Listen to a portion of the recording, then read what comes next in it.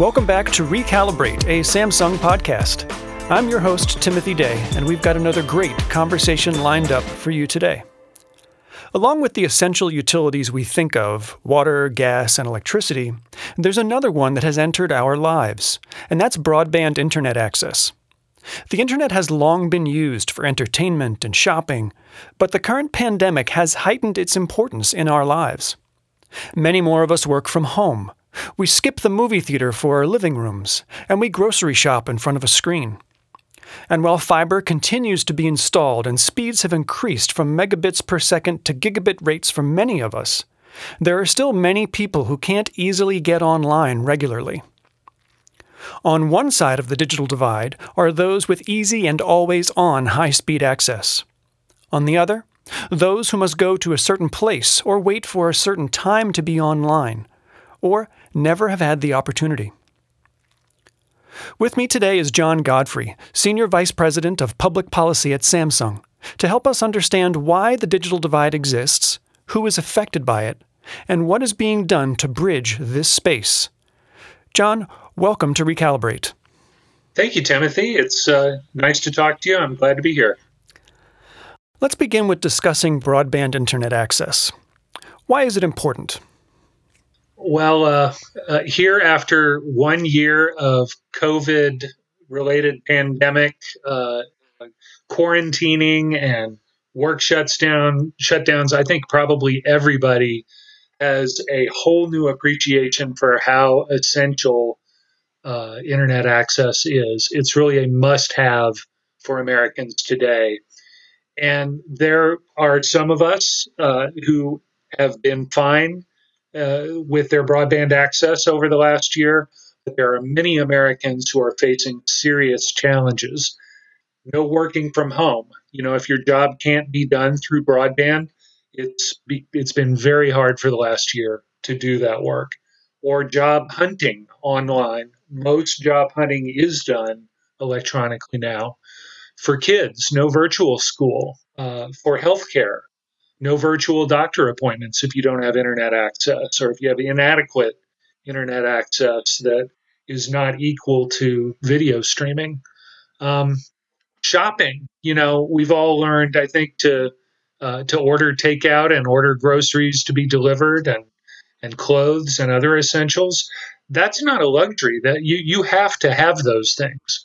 And if you don't have internet access and you are forced to go to the store in person to buy those things, that's an extra health risk when you're in a pandemic situation.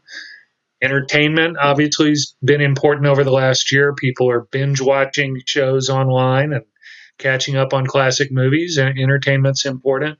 But I think one that has hit a lot of people especially hard is social isolation. We all can't wait to get back in touch with our friends and family in person. But in the meantime, having virtual visits with your friends and family is way better than no contact at all. And people without internet access or with low quality, poor quality internet access are more likely to be socially isolated right now. So if if you don't have the internet, you miss out on all of those things. And even after the pandemic is over, those things are going to continue to be important. But this last year has really underlined the importance for us all. I couldn't agree more, John. Tell us, what impacts do you think all of this will have? Well, I think, two great examples of the impact of the digital divide are in education and work. Those of us who have kids at home who are trying to do school during a pandemic are challenged. But even when we get back into regular school, kids are going to need to do their homework and their group projects through the internet. That's going to stay online even after the emergency ends. And the kids who are forced to drive to a McDonald's parking lot to get Wi-Fi access and do their homework in their parents' car are at a real disadvantage in learning. That's often called the homework gap. Can we dig into that homework gap a little bit, John? Is that an issue that was created by the pandemic, or is it one that's just been exacerbated by it? I would say exacerbated. Yeah, it predates the pandemic. There is a lot of data on this. One example, there's a national nonprofit called Education Superhighway that estimated recently that 9.7 million students, half of whom are students of color, don't have a reliable high speed connection necessary to complete their coursework at home. So those kids are, especially now, in danger of falling behind. But even when school is back in person, they will, and have been in the past disadvantaged. And then it's not only an education issue, but as I mentioned, also a work issue. Being able to do your jobs online or finding a new job online. The Pew Research Center did a survey that found that a majority of U.S. adults have gone online to look for job information and job leads, and 45% have applied for a job online. That was before the pandemic. During the pandemic, pretty much all job hunting has had to be online. So, granted, the internet does play a more vital role in our lives these days, but most people do have broadband internet access. Can you tell us who exactly is affected by this digital divide? There are a lot of different measures, and some of them are kind of controversial. But I'll start with the U.S. government agency responsible for broadband and telecommunications. That's the Federal Communications Commission, the FCC. They have for many years tracked the deployment of broadband in America and the availability of it. And they define broadband as 25 megabits per second download speed, 3 megabits per second upload speed, which some people consider to be a pretty minimal level of broadband, especially if you're going to be doing video conferencing for work or school. But let's stick with that definition of 25 down and 3 up. By that definition, the FCC estimates that about 14.5 million Americans lack access to broadband where they live, so that even if they want broadband, it's just not available in the place where they live. And a lot of that is people in rural areas. Um, that's the FCC's estimate, but the problem is actually probably larger than that. Can you expand on those differences for us, John? There have been independent reviews done, one by a group called Broadband Now, but I've seen several that have identified a challenge in the way the FCC measures the availability of broadband. Um, it has to do with the granularity of the data collection. If there is reported data that a certain area has broadband service, maybe not actually every single person in that area has access. They may report the entire area as having broadband available when only some of the people have access. And so a more granular study by this group, Broadband Now, estimates that the actual population who do not have internet available at their home address may be over twice as large as what the FCC estimated. But availability and access where you live is only one of the causes of the digital divide. The other is related to people who have access to broadband that are not choosing to subscribe where they live. And that could be because it costs too much. They just can't afford it. Or it may be that they're intimidated or unready to go online. They're not, comfortable setting up a Wi-Fi router at their house or using a computer. Especially older populations, that may be the case. Or there may be people who, just don't want to be online, and that's fine. That's their right. The U.S. Census Bureau does regular surveys of households asking if they have broadband, what kind of broadband they have. And their most recent community survey data shows that more than 36 million households in the United States, which is about 1/3 of all the households in the United States, do not subscribe to a home broadband connection. That's about 1/3 of households do not have a home broadband connection.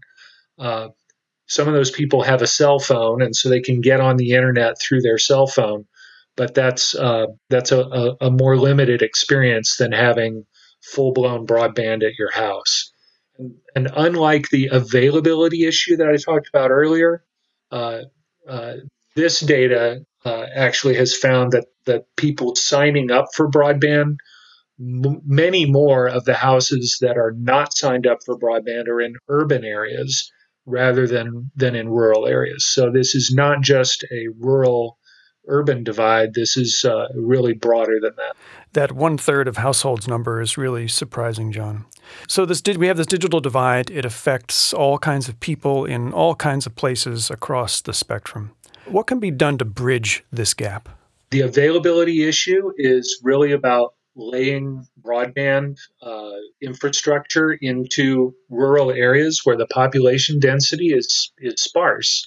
And so the return on investment of laying fiber and cable can be prohibitively expensive because it costs a lot to run those wires. One of the solutions to that may be wireless, which I can tell you a bit more about since that's something Samsung does a lot in. But the FCC last year launched something called the Rural Digital Opportunity Fund, which is set to spend more than $20 billion over the next 10 years using universal service funding to help close the rural digital divide. And they also launched the 5G Fund for Rural America, which could spend another $9 billion specifically on mobile 5G wireless in rural areas. The president has also recently announced an infrastructure proposal, the American Jobs Plan, which would add a whole lot more money for broadband deployment if Congress passes it. The proposed amount is approaching $100 billion. So all of that could help overcome that hurdle of the high cost of deploying broadband into rural areas where the population is low and so the return is low. But as I said a minute ago, it's not only about access to broadband; it's also about affordability. People being able to pay their monthly broadband bill, or being able to buy the equipment, or getting technical help to use the equipment and get online successfully. So the recent COVID relief laws, there was a year-end 2020 spending law, and then earlier this year, the American Rescue Plan were both passed in quick succession by Congress, and they include spending for emergency support for people to pay for their broadband, to pay for equipment. Those are a big help during the pandemic emergency, but they will expire when the emergency is over. And so more needs to be done to get those programs rolled out quickly and also make them longer lasting. Let's circle back to that wireless piece, John. What role does wireless play in all of this? One thing I am certain about is that 5G wireless should play a big part in solving these problems. 5G is something Samsung is a leader in. It's a leap forward in wireless capability beyond 4G. It's will make your smartphone much faster, but it's not only for smartphones. And for being built into cars. It's also something that can really help close the digital divide through affordable, rapidly deployable broadband to home. How so, John? How does that work? 5G is capable of providing the high speed and the low network latency, the low lag time that you would expect from fiber, but without wires, without fibers. It's wireless. And so you'll have a radio signal from a tower going to your home. Now, the data rates will not be generally quite as high as fiber would be to the home, but they are more than fast enough for the applications we've been talking about: education, employment, healthcare, social interaction. The wireless communication to your home is equal to that. And with wireless, a larger area can be covered without the expensive and time consuming need to string lines to each house. So you can save a lot of upfront cost. So, what we would like to see is Congress and the FCC implement this broadband funding that I talked about, potentially even $100 billion coming from Congress, to implement it in a technology neutral way that recognizes the potential of wireless to be part of that solution. Beyond the funding, we also need the FCC to continue the good work they've been doing in recent years to continue allocating spectrum for wireless, especially in what are called the mid bands, the middle spectrum bands, where they recently have made something called CBRS spectrum and C band spectrum available, and network operators have bought licenses to that spectrum and are deploying now. But we need to keep that good momentum going. And we also need local governments to continue to streamline the 5G siting process. There are going to need to be a lot of new cell sites deployed, and minimizing the regulatory requirements for putting up that equipment on a light pole or the corner of a building. That's a really important step. John, that was great. Thanks so much for sharing with our listeners how we can reduce this digital divide. And to our audience, thank you for participating in today's podcast. And we look forward to seeing you next time on Recalibrate.